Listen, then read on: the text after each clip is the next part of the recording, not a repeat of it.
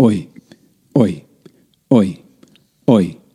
IGA is shopping nights. IGA, where the price is right. Seaford North IGA for your groceries and liquor. IGA Express, there's nothing quicker.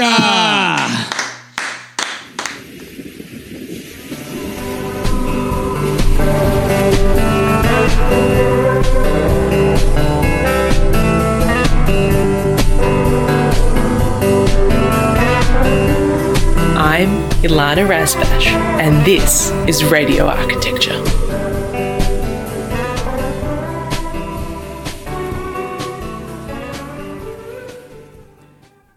Good evening from beautiful Bunurong country. My name's Ilana Razbash, and we are broadcasting to you live on Radio Karam from the Karam swamp off unceded Aboriginal land. Tonight I am joined by Tidus Shing.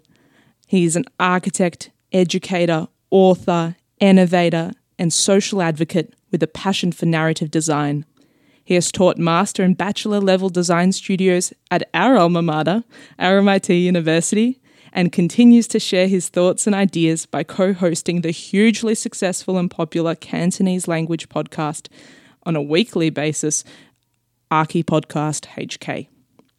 Tidus collaborated with Hong Kong Shenzhen Bi-City Biennale of Urbanism and Architecture and has been involved in various curations and publications locally and internationally. We're so lucky to have Tidus living in Melbourne and being able to share some insight with us tonight about the world of architecture and architectural discourse in Hong Kong and across the world, and give us an English language insight, because this show is exclusively mostly in Cantonese, which I'm really excited about, to peek into that, and also having your first appearance on live radio, so a bit of a live radio to podcast crossover tonight. So welcome, Tidus. Hello, everyone. I'm Tidus. It's really great to be here, and it's so exciting to be on live. Thank you so much for coming on. Well, you know the first question, but yeah, I'm going to ask a different one tonight. I want to know what brought you into architecture. What made you want to become an architect? It is actually starting from my secondary school. As the moment that I actually didn't study art or design, but I was involved in a lot of like art and design for the classes and also for clubs. And I always knew that I really liked that and want to pursue a career in that field. But I didn't know whether I'm going for like interior design, graphic design, or whatever. At that time, I was lucky to be in an open day of a university. And I saw that amazing physical model that is on the display and an architectural faculty. So I was like, it would be so amazing if I can actually study architecture and just having fun doing projects and building models while forget about all the exams. And that's what I was thinking at that moment. But I didn't know that it actually takes a lot of hard work. Yes, everyone's kind of regret when they step into the faculty and then realize there are a lot of work. But at the end of the day, after all the like studying, I realized it is actually such a fantastic thing to do, because you get to know so many things from like the social perspective, the historical perspective, everything that you can actually like be interested in. You can actually invest time in it. Totally. It's a generalist profession, right? We have to study a little bit of everything, a bit of science, law, history, and all that is necessary It's so broad. For registration, yeah. Yes, exactly. And ethics as well. Yep. I am going to ask you, though, the famous first question now. Given that your first introduction to architecture was at a uni open day and all that convincing worked on you, interestingly, what's your earliest memory of a building or place? I would say it's probably quite different from a lot of Melbourne people, because I actually grew up in Hong Kong. So it's a completely different kind of urban context. I live in a pretty big housing estate with something like 17 blocks of 30-story building. But it was actually not the interior or the apartment that makes me feel like it is kind of the first place that I have a very strong memory, but the public area that is connected as a podium that connects all the buildings. So there is a very large public space that becomes a kind of almost like a playground. It doesn't really have a very specific purpose. It's more like a passageway, but it was used as a kind of playground for kids. Single level? Yep, it's on the flat surface, so it's kind of connecting all the buildings. What's so special about it is an Mid-Autumn Festival, which is also called the Moon Festival. Also called the Moon Festival, we have kind of a time that a lot of children will actually go to this podium and have a exciting events of celebration of that festival, bringing like lanterns and then having glow sticks all around, and then the families are actually having picnic mats and having mooncakes. It is such a vibrant environment that a real community space. Yeah, exactly. So it is quite surprised how it works out in that way. Oh, how wonderful. What a sweet memory. Yes. And is that where your interest in our public life and public architecture came from, do you think? I guess it probably didn't come from that side, because it is something that is inborn and I didn't have that reading at that time. I think I just enjoyed being there. But I think that might have been a little bit of the inference of why I'm actually interested in spaces. Fantastic. What is the perception of architecture and the architectural community, the architectural discourse? What do people think about the profession in Hong Kong? It is probably quite different from here in the sense that here you got a lot of very well-designed building, which is done by architects, and they are very well-crafted, and there are a lot of consideration and development of the design. But in Hong Kong, there are just too many high-rise, and because the city is just way too dense, in a way that it is very property market-driven. As a result, a lot of residential buildings are considered more like a product instead of a place to live. That's why I would say it is not as... like people have a different perception towards architecture in Hong Kong. That's interesting. A lot of people would critique, though, the kind of investor-driven housing market in Australia, especially in our major capital cities, in that way, though. Like people would really say, oh, everyone's buying this as an asset, and they're not regarding the quality of the build, which we've been talking about on the show, about really high-quality architect-led developer models, presenting really beautiful, livable, wonderful buildings, a lot of those by Austin Maynard and Nightingale and the architects involved in that one.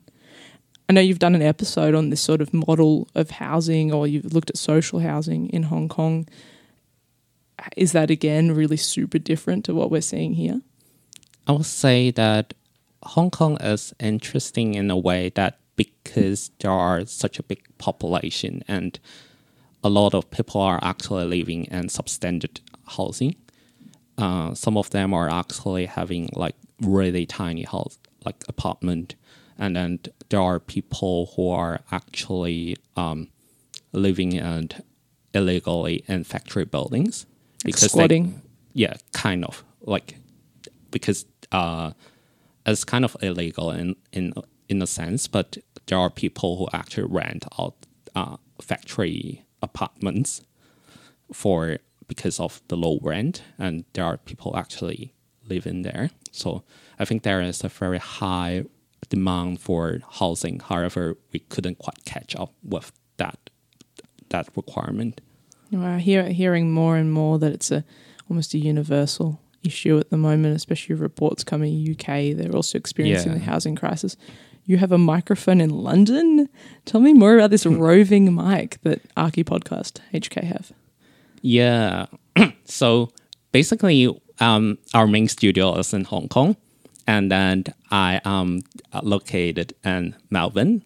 But we also have a lot of overseas guests. So we have a mic in London, which allows us to actually do guest episode there. We have quite a lot of friends there because of Hong Kong people. Quite a lot of students actually study abroad. There are quite a lot of Hong Kong students here in Australia. There are some in UK, and then they kind of stay there and continue their professions. That's why we think there are quite a huge number of listeners there. That's why we set up a mic there. How we do it is almost like how's the time zone? Time zone, that's a very crazy idea. Like what we have to actually check online and see which time slot will work. The craziest one is like we have a guest from US and then a guest from UK, and then we have Hong Kong and Melbourne for different time zone. For different time zone, yes. One podcast. Yeah, and someone need to wake up really early, and I have to stay up late, something like 11 as a start. Oh wow, Tidus, you work so hard. You also, on top of being an architect, working full time in practice. And a Melbourne practice, you also have tutored at university. What have been some of those academic interests? I would say I'm very interested in hope at the moment. Hope is something that has been around my major project for quite a while, and that ties back into what I'm doing now with a little bit of education and aged care projects. And that makes me think at this really fluctuating world, you have wars in Ukraine, you have that in Africa, you have refugee issues, you have every stress and kind of daily life. That all adds up in a way that we kind of is in a condition that we really need certain types of hope. And I'm very curious how that could play a part in actually physical environment, and how that we could design some sort of buildings that embrace that or provide a type of hope. I think you and I very much have that in common.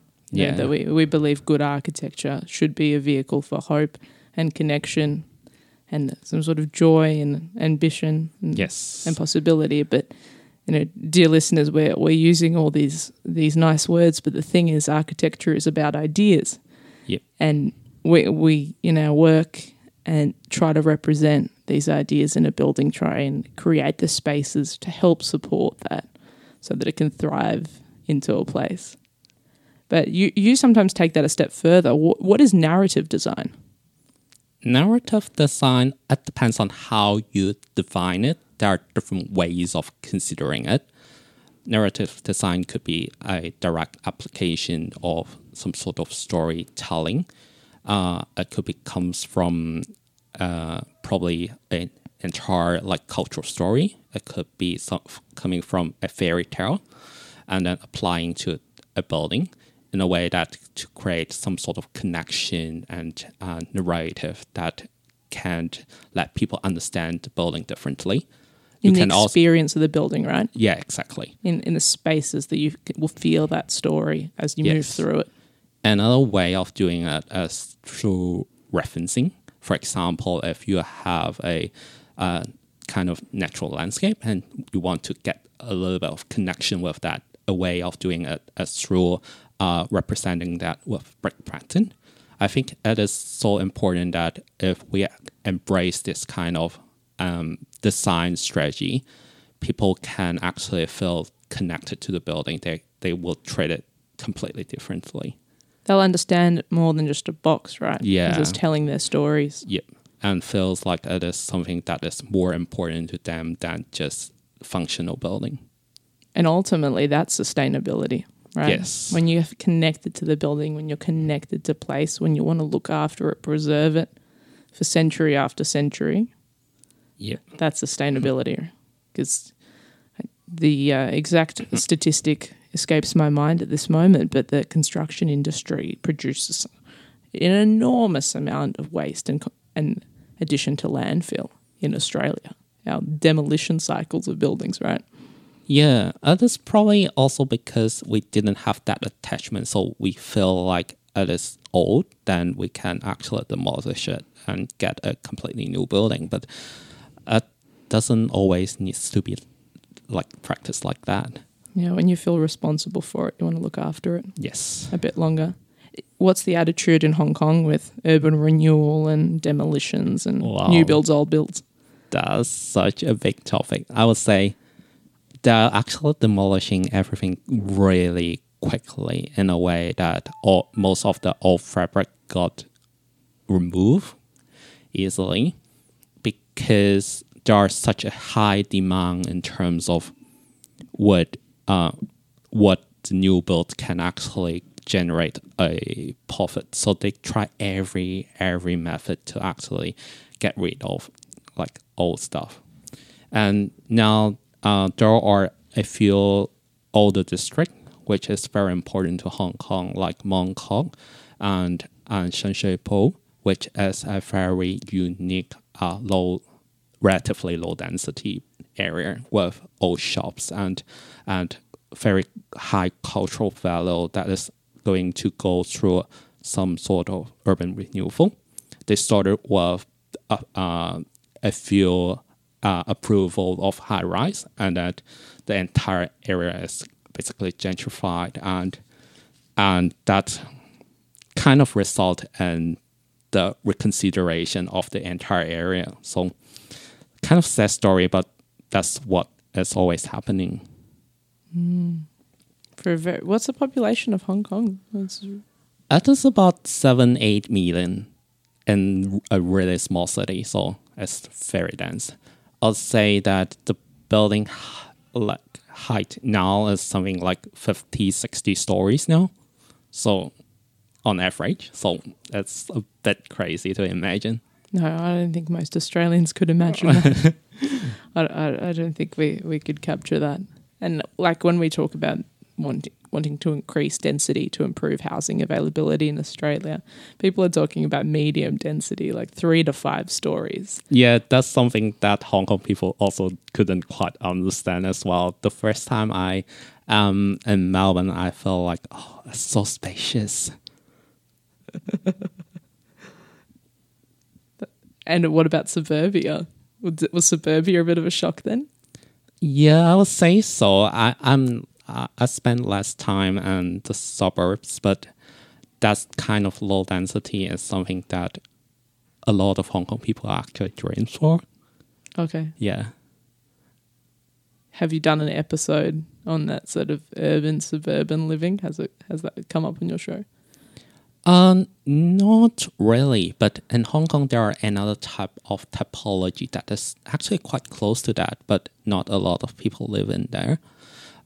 Because we have villages in the new territories, which is at the north of the city, which is quite far away, where you have a lot of country parks. And in that area, you actually have some low-density village houses as a settlement, which is something that is left behind because of the historic reasons. Like a traditional village. It used to be traditional village, but there are a type of like permit that allows people from that village to continue to build. So it becomes something that is something like a 3-story typical like standard housing that is without designs. But that kind of configuration is quite unique to Hong Kong. And that's so interesting. And under unique license. Yeah, it is probably coming from the idea of traditional families who are the original owners of the land can actually get land rights. But that's very controversial, I think. Oh, okay. Yeah. You cover so many topics on your podcast. We've been doing it for a number of years now. What's the total episode count? It is now 125 episodes. 125. Congratulations. That's a round number. Yes, and it has been already 2.5 years. I can't believe time flies so quickly. Has it gone quickly for you that quickly? Well, Yeah. I'm on number 5 at the moment. So You will get there very soon. I think I'll wake up and I'll be on 125 like you, maybe on somebody else's podcast if someone has me as a guest on that moment. But what has been your favorite topic or your favorite conversation that you've had on your show? I would say my favorite one is actually about islanders. We got a group of students from Hong Kong universities, which is still doing their degree. And then they were sharing their experience of going out to an island called Po Choi, meeting the villagers there without knowing them before, and then trying to help them to paint the wall and then get family with them. Then they try to get a project from the villagers to build a little pavilion in the house. So it is quite an interesting self-built experience of doing a little pavilion with bamboo and metal water pipe, low cost, looks like island construction. It has a swing there and becomes super popular. And that's such a unique kind of experience that I've ever heard. Oh, cool. You wouldn't happen to remember the episode number of that one, just in case listeners want to jump across who understand Cantonese? Probably not at this moment, but I can share as a photo sharing. Yeah, we'll follow up. We'll include a photo in our Instagram post later this week. You also share a lot of photos in your channel. Yes. Archie Podcast HK. Yeah. With all your episodes and cultural references. So even though I can't understand what your episodes are about, I always find it really interesting to look at that material as it's coming through. Yeah, I actually think I remember the Islander one, that really informal pavilion. Yes. Really democratized, really self-built, because anyone can do this. No, you don't even have to be a student of architecture to play around with something like that. Yeah, and it's very interesting in a way that they are so energetic in a way that they want to build something. So they try to approach the people or the places that has the possibility to offer them a chance. So, and it's such a culturally significant place that they try to do that. So it's a great work. That's fantastic. I hope they documented it well. I'm sure they did. It's a unique capture. And as I mentioned earlier, you share a lot of cultural precedents, meaning that's just films, movies, poetry, art, things that inform architecture and help build up those stories that you say is part of narrative design. You share a few words about what precedents and the inclusion of cultural precedents means to you in your work and practice. I would say it is very important to keep the culture and the identity of a place to be alive in a way that if we can't identify what's important around us and try to keep the tradition. For example, in Hong Kong, there are a lot of different kind of tradition. For example, in Mid-Autumn Festival, there are fire dragon dancing, things like that, which has actually becomes something that required preservation because all this eliminating of villages and not the older generation is passing away. So we actually encounter a lot of this kind of like valuable cultural items that are gone. So I think it is important not only to keep that kind of tradition and have someone that can follow through, but we can also do something with our built environment and try to capture that and become something that we celebrate, or having a community that cares about it and provide them space that can allows these things to happen. It's like that archival work almost, or another layer to archive keeping. It doesn't just have to be a record or a photo or something in a museum. It's setting up that memory, more of that intangible cultural heritage. Yeah, I've always think that city shouldn't be just about demolition. It should be something that is continuous. If you actually look at the lineage of a city, you should be able to read what is in the past, what is in the present, and probably that should carry on through the future. So I'm actually quite interested in if you can keep certain part of it, or if you are trying to rebuild, at least reference what is in the past, so it becomes part of the city. Because if we look at some Asian city or places with a lot of history, you actually can recognize different buildings, elements from different stages. And that is something that is because of modification and people entering the space, having some sort of events in it, and that accumulates along the path. And in modern city, a lot of the system didn't work like that. It's just about clearing everything and then rebuilding something that looks great.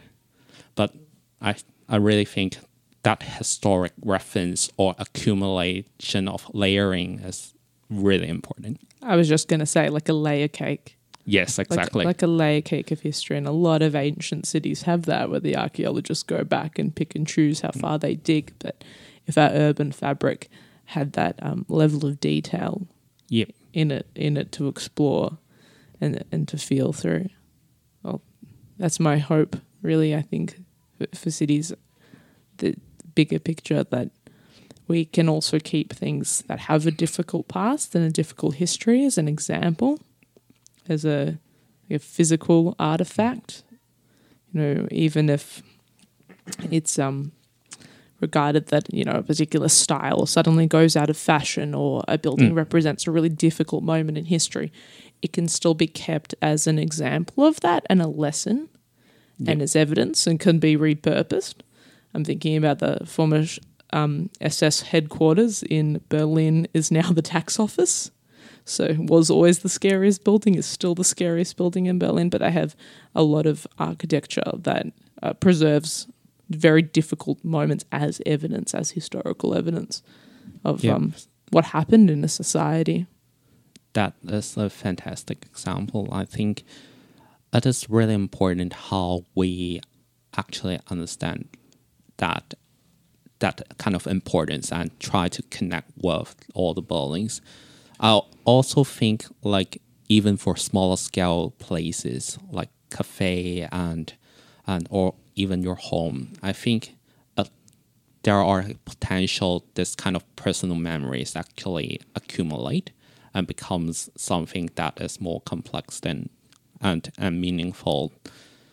Say more, like individual personal memory, like the memory of the past owner.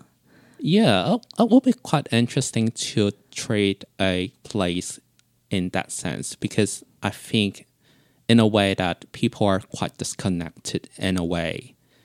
If you can actually know who is actually living in that place before, it will be quite an interesting take on how you see the place as time goes by. 100%. And in this local area, actually, in the city of Kingston, particularly nearby in Edithvale, I'm hearing rumours, and I'm chasing and investigating, that there were 3 houses by Walter Burley and Marion Mahoney Griffin. Really? Very eminent, prominent immigrant architects who came from America to Australia and designed the Canberra master plan together and had a really successful career, for which Walter got a bit more credit than Marion. and she was absolutely instrumental in the work and worked for Frank Lloyd Wright. So there's a number of their projects around. Rumour has it one is still standing. One is definitely demolished. It was a shop front in Edith Vale. But there's a number of really interesting projects around, and houses also around this area that have an interesting and tangible cultural heritage. And I'm hearing aren't on the Heritage Register yet. So I'm chasing down these threads, dear listeners, and hopefully will be a future topic, a future podcast session, and maybe we can get someone from the Historical Society come on and talk about this. That's such an amazing idea. That's why I think podcasts or radio is actually important to like architects in a way that kinds of create a kind of platform that you can actually have ideas that is buried to be distributed and making people aware of things that they should be. Oh, the most important, 100%, the most important thing for me on this show is to actually talk to people, to talk outside the architecture and archi-speak bubble, which I try very hard not to do and translate for myself sometimes or translate for others, because that's not the reality of the real world. And I think it's really important to actually talk to everyday people and talk to people in allied professions, people who are in politics, who are in historians so far we've had, who do parkour, different sort of urban practitioners that use our spaces or create policy about our buildings, who are upstream of our work, even in a way. Yeah, that's part of my reason why I want to start this podcast, in a way that I think that public connection with architecture is so important. And that basically comes from an initial thought of because I don't know if you have that experience of staying up late at uni, working with a bunch of friends, and then you probably get too tired of actually doing your project and start spinning off the topic and talk about something else. Some sort of social issues, some sort of things that is not related, history, things, what you think about the world is going, what's the future. Very exciting topics, but they are kind of kept within the faculty at that time with those people. So that's why I was thinking, if we can actually get this amazing idea to everyone, that is such a good thing. Yeah, it's very much kept way too close to the heart. Yeah, exactly. And people are interested. People love it. These renovation shows, they get huge viewership. But, it's clickbait sometimes. Yeah. In a way. Yeah. And there are actually a lot of content within the faculty and just casual talks. So that's why I has been feeling that it's such an amazing way to actually let people understand what we are thinking. And in your 125 episodes, sometimes you've really surprised me over the years with the topics that you've come up and how you link them back to architecture. In many ways, I think it's also somewhat inspired the broad thinking of this show. Yeah, people are interested. They absolutely are interested. Yeah, because the way I'm trying to run the show is more like I try to use plain language. I try to use daily examples.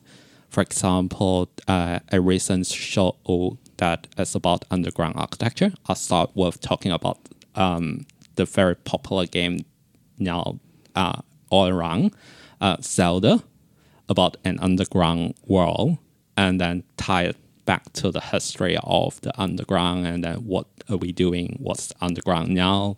So that actually makes a lot of people being interested and listening. And another thing that I think is important is we invite guests to our episodes, and we do not only invite academic guests. The major guests that is on our show are just normal citizens. For example, we have previously a secondary school student talking about her view about education system. Oh, wow, that's so brave. Yeah, exactly. And what she thinks is not good in terms of her education. So that's something that is always coming back. Another category of guests are actually professionals who are using some sort of typology. For example, we have a doctor who came to the show to discuss hospital design and her experience of actually being in the hospital working. That's so important. I'm in the healthcare design space at the moment. That's so important to listen to the clinicians. Yeah, and when we talked through her experience, we realized she cares a lot about patient, but she also felt that if hospital is probably a place where a lot of people actually die and have their last moment in life, and they're just staring at a white ceiling with very bright light. It wasn't that good as the experience. No, it's not. It's not dignified. You probably don't moments. want that as the last moment. No, that's not the way to think about the last moments, or that's not a good place to die for a good death.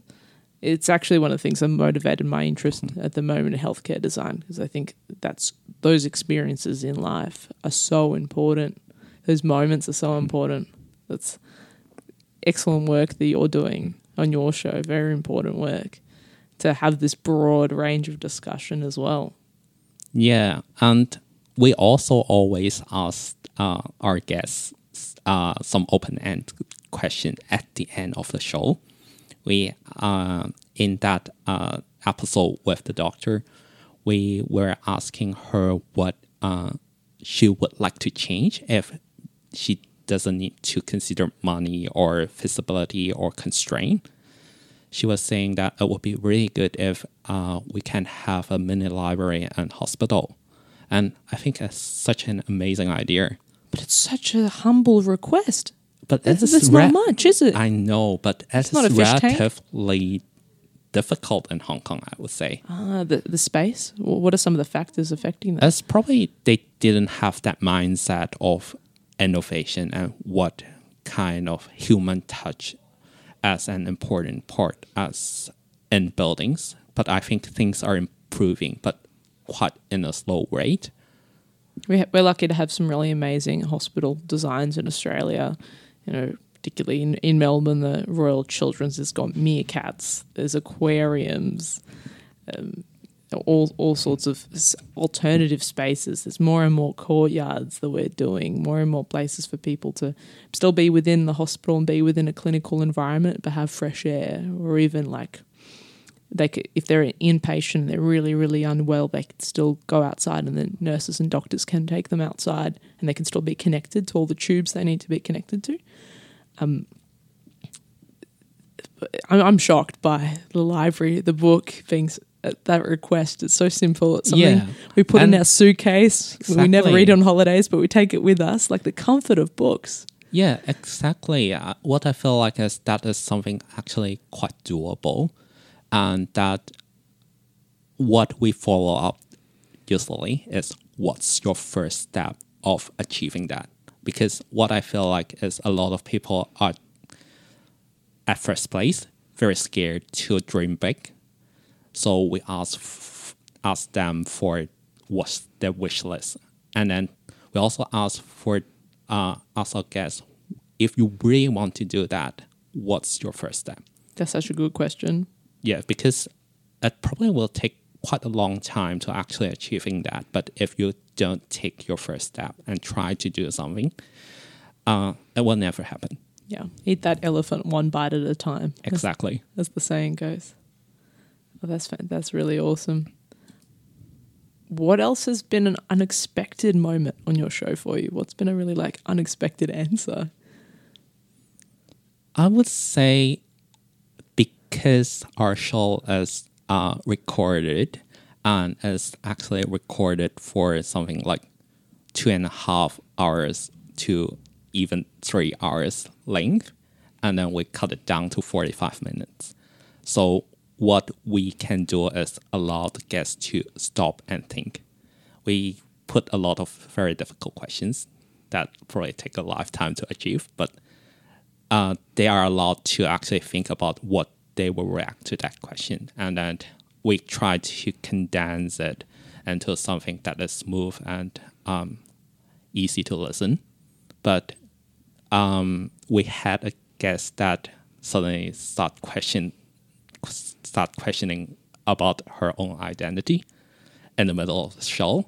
And that is possible, and I think it's a good thing because we ask questions about her personal experience, and that's so touchable. I couldn't actually talk about the content, but that could happen. Yeah, that's amazing. And I think podcast is interesting in a way that it allows these things to happen, and while keeping like all the audience very engaged. Yeah, it creates a space between you and your conversation partner and your listeners. Like, it's actually right now there's 3 people in this. It's you, me, and the listener. We're all in that together. That's really interesting as well. Resonates for me to hear the idea that someone started questioning their identity, having a really personal moment on the show, and it was good contribution to the show, good content, because there's this idea that when things get really personal and they get very, very specific, they actually become universal. Yeah, in a recent episode, we talk about the stress and doing architectural design and the mental health issue related to that. In the profession or in students? As a student. And that becomes such a popular one because actually a lot of people share that experience. Oh, yeah. It sounds global as well. Yeah, it's about learning to understand your own emotion and try to have better control and understanding how you cope with that. I believe, yeah, totally. I think there's also a responsibility on the schools. I know it's definitely changed a lot since our time. Yep. It's really quite different. It's hard, I think. Most people don't realise how tough it is for an architecture student until they lose a friend to the study or they lose a family member and they suddenly disappear into the university and they're just working. But it's so worth it to be able to participate in this profession that, of course, it's a service and it's a job, but it's also in many ways a privilege. Yeah, because what I think is architects has the role of architects is changing in a way that is more public facing now. There are a lot of bottom-up design, engagement, and collaboration design. So it becomes really public facing and engaging in a way that you feels like you can actually create a change. There's a lot of interesting groups in across Australia doing that too, like Office, who are based in Melbourne, who do a lot of, at the moment they've got a big campaign advocating for the refurbishment of social housing and really instead of demolition. It very much harks back to what we were discussing earlier tonight. There's the Fulcrum Agency that do amazing master planning and consultation and strategy with remote Indigenous communities. There's a number of groups that really anchor their work. I think Public Realm Lab do quite a lot of these sort of testings. This was maybe that experimental culture of Melbourne is also what makes being part of the architectural community here really exciting. Yeah, I think that also happens in Hong Kong in a way that like architecture used to prefer a distance from like the public in a way that people think architects are just building like people who built for the rich, but to like it is kind of still true to a certain extent, but it starts changing because there are a lot more like involvement and community design and things like that. I think another perception change is also coming from the kind of biennale and different kind of art festival having architects' involvement, and that is bringing a lot of publicity about what architect can actually do. And how diverse the skill set is. And you Exactly. love biennales. You've participated Yes. in a number of them. So tell me about the most recent one and what was the involvement of Archie Podcast Hong Kong there? Yeah, the recent one is 2022 Biennale in Hong Kong, and it was a interesting collaboration. We got an invitation from the Biennale to do a series of podcasts with the creator and also a few exhibitors. So what we try to do, the Biennale is titled the Seeds of Resilience. So there are quite a lot of growing or emerging practitioners in Hong Kong that is trying to make some changes, and that Biennale actually grouped them. So we were lucky that we interviewed some emerging practitioner working on recycled plastic, where they learn the skill set from, I think, Netherlands, and then bring it back and try to self-build some machine. They collect the plastic and then try to make it into some sort of products and education workshop, things like that. So I think it's quite meaningful getting that connection with this kind of people. So they have a chance to actually let more people know about what they are doing. And was it really publicly attended, these biennales? Like, are the people interested? Are they showing up? Yeah, I would say it is actually quite popular in a way that probably because Hong Kong is, I would say, quite a boring city in certain way. People tend to go to a lot of cultural events on the weekends. So that's something that is a massive event with something like 4 sites. They were using piers and reusing old spaces, so which is quite an interesting take on the site of Biennale. And the Biennale also display a lot of like upcoming emerging people who are investing their time and material exploration. There are people who are focusing on soil. There are people who are focusing on woodwork. So a lot of craftsmanship. And I think that is probably the next wave of architecture, like design coming up. Material innovation? Yeah, exactly. Like more like texture and more fine grain design. I'd love that. Yeah. I hope everyone's sick of flat and beige and boring. I absolutely love that. I joke, this is absolutely a joke because no one's going to make me queen, but if it could, I'd have this rule where you couldn't have more than 30% bland, boring grey and no blank walls. That's my dream. So I've told everyone what my dream secret is. That would be really fantastic if we saw a renaissance of texture and material. Doesn't have to be bright and crazy colours, just not flat, right? Yes. All those possibilities. Do you think that was being showcased at Venice? Did you pay attention with sort of what's happening in the news recently at all? Do you think these are unique ideas coming from Hong Kong at the moment, or do you think...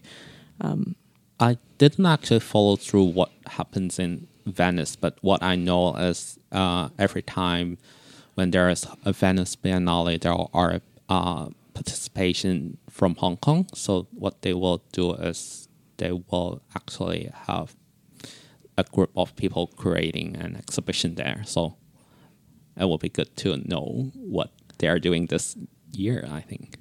Maybe that's a future episode. Yeah. And you can fill us in, or maybe one year you'll be able to broadcast from Venice. That will be a very exciting opportunity. Yeah, to report back to what's going on. I know I was just thinking about the public being interested in buildings and increasing interest. And I really hope that's the case globally as well. I think it is. I think people have always cared about the buildings they're in, though, where they've lived. We have Melbourne Open House coming up soon. it's a good chance for anyone who wants to have a sticky beak and have a peek inside buildings and places and their inner workings. Will you be attending? What's on your checklist this year? I know you sometimes have a very busy program for yourself. Yes, I actually have mentioned that. Like I have done some episodes about open house as well, and I usually have a pretty crazy schedule with something like 6-7 buildings on a day. Across the whole weekend, so you're doing 12 buildings in the weekend. Yeah, because it's such an amazing idea to have this building opens, and some of them are actually houses. You never ever had the chance to get into someone beautiful houses and understand how the design is so detailedly considered. So I think it's an absolutely good idea to do that. Do they leave them how they live, or have they all been decorated for open house? What have you noticed? They're probably newly built, so they are in pretty good condition, I would say. So that is probably the best timing to actually look at that. That's exciting. Yep. And I actually really want that to happen in Hong Kong. In a previous episode that I mentioned open house, there are a lot of people in Hong Kong was saying that it would be good if we can bring that to Hong Kong, because a lot of places that are very well designed in Hong Kong are actually quite interior based. It is not something that you can easily access. So if we can have an open house that allows us to get into these places, that will be a very good idea. I think groups that are interested in brutalism is probably trying to do something with a small version of open house, but that's probably coming. It will be good to see a wide scale open house to be organized. It's a pretty amazing opportunity we have in Melbourne. A lot of work goes into it. We have a lot of festivals on the calendar almost all throughout winter, and then spring's always so busy. It's events like those, most of which are often free, largely free, that makes me feel so grateful to live in the city and have the opportunity to be part of that.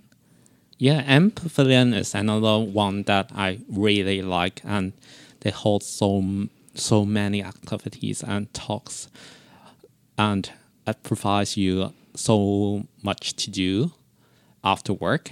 Yes, I always go along to those as well. That's absolutely my tick list. And this year it's Tado Ando, very famous Japanese star architect. So it'll, regardless of what people think of star architecture and star architects, I think it's still very exciting to have this pop up, albeit for a season in Melbourne, and then believe the pavilions will move off to their permanent home somewhere else across the state, across the cities. Yes, that's a very beautiful idea of creating a piece that is for the city and then we utilize it. And I also think that kind of pavilion idea could actually happen in Hong Kong, and that will benefit the entire architectural discourse. But there are something that is similar that is in Hong Kong called Design Trust, that is recent funding that fund small projects and self-initiate research. That is I think that is a very good opportunity for anyone who has the vision for actually providing a change to start approaching them and look for a way to realize things. So it's really small scale, really beginning at the moment. There's no large institutionally supported pavilions like that yet at the moment. I suspect the M+ Museum used to think there are a potential of doing that. It didn't actually happen at the end as yearly pavilion. So it will be interesting to see if there are a chance. I'm sure if it comes up, your podcast will be all over it. So what are the handles again? How can people follow along? how can they get in touch with you as well if they have any questions or contributions? I'm sure there's plenty of Cantonese language speakers and bilingual speakers who are listening along to us tonight who are probably also really fans of your show and want to get in contact with you or start listening to your show. Maybe they discovered it this evening. So our show is on a lot of podcast platform. You can find us on Spotify, Apple Podcasts, and all other podcast platform. And if you are interested in, if you are not a Cantonese speaker, you can also follow our Instagram, which is Arki Podcast HK. And has really great pictures and all sorts of exciting content to follow along to. Well, tonight's been really, really awesome, Tidus. And I have one last question for you. And I think you'll have a really great answer to this because you're very much interested in this topic as it's something that really underpins your work and your research and what you try to embed in the students when you're teaching at RMIT is what gives you hope?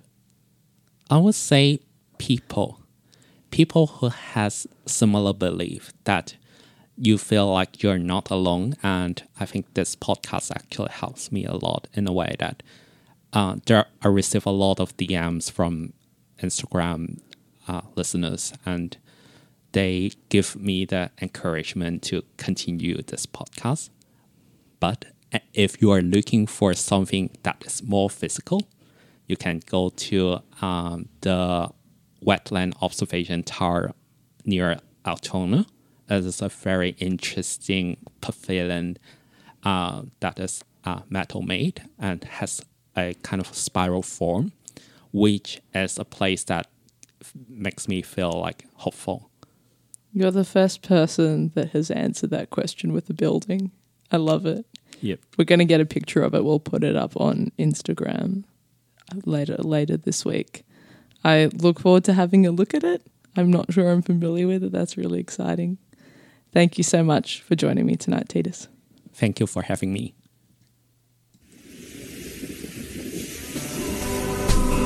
Thanks for joining me for another evening of radio architecture with Ilana Razbash.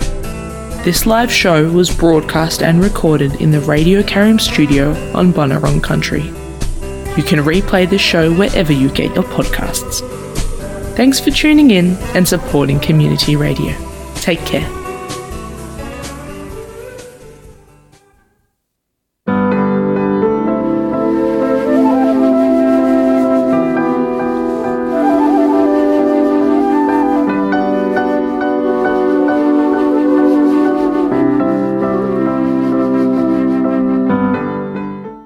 Hello, my name is Océane. I come from Martigna and you are listening to Radio Karim.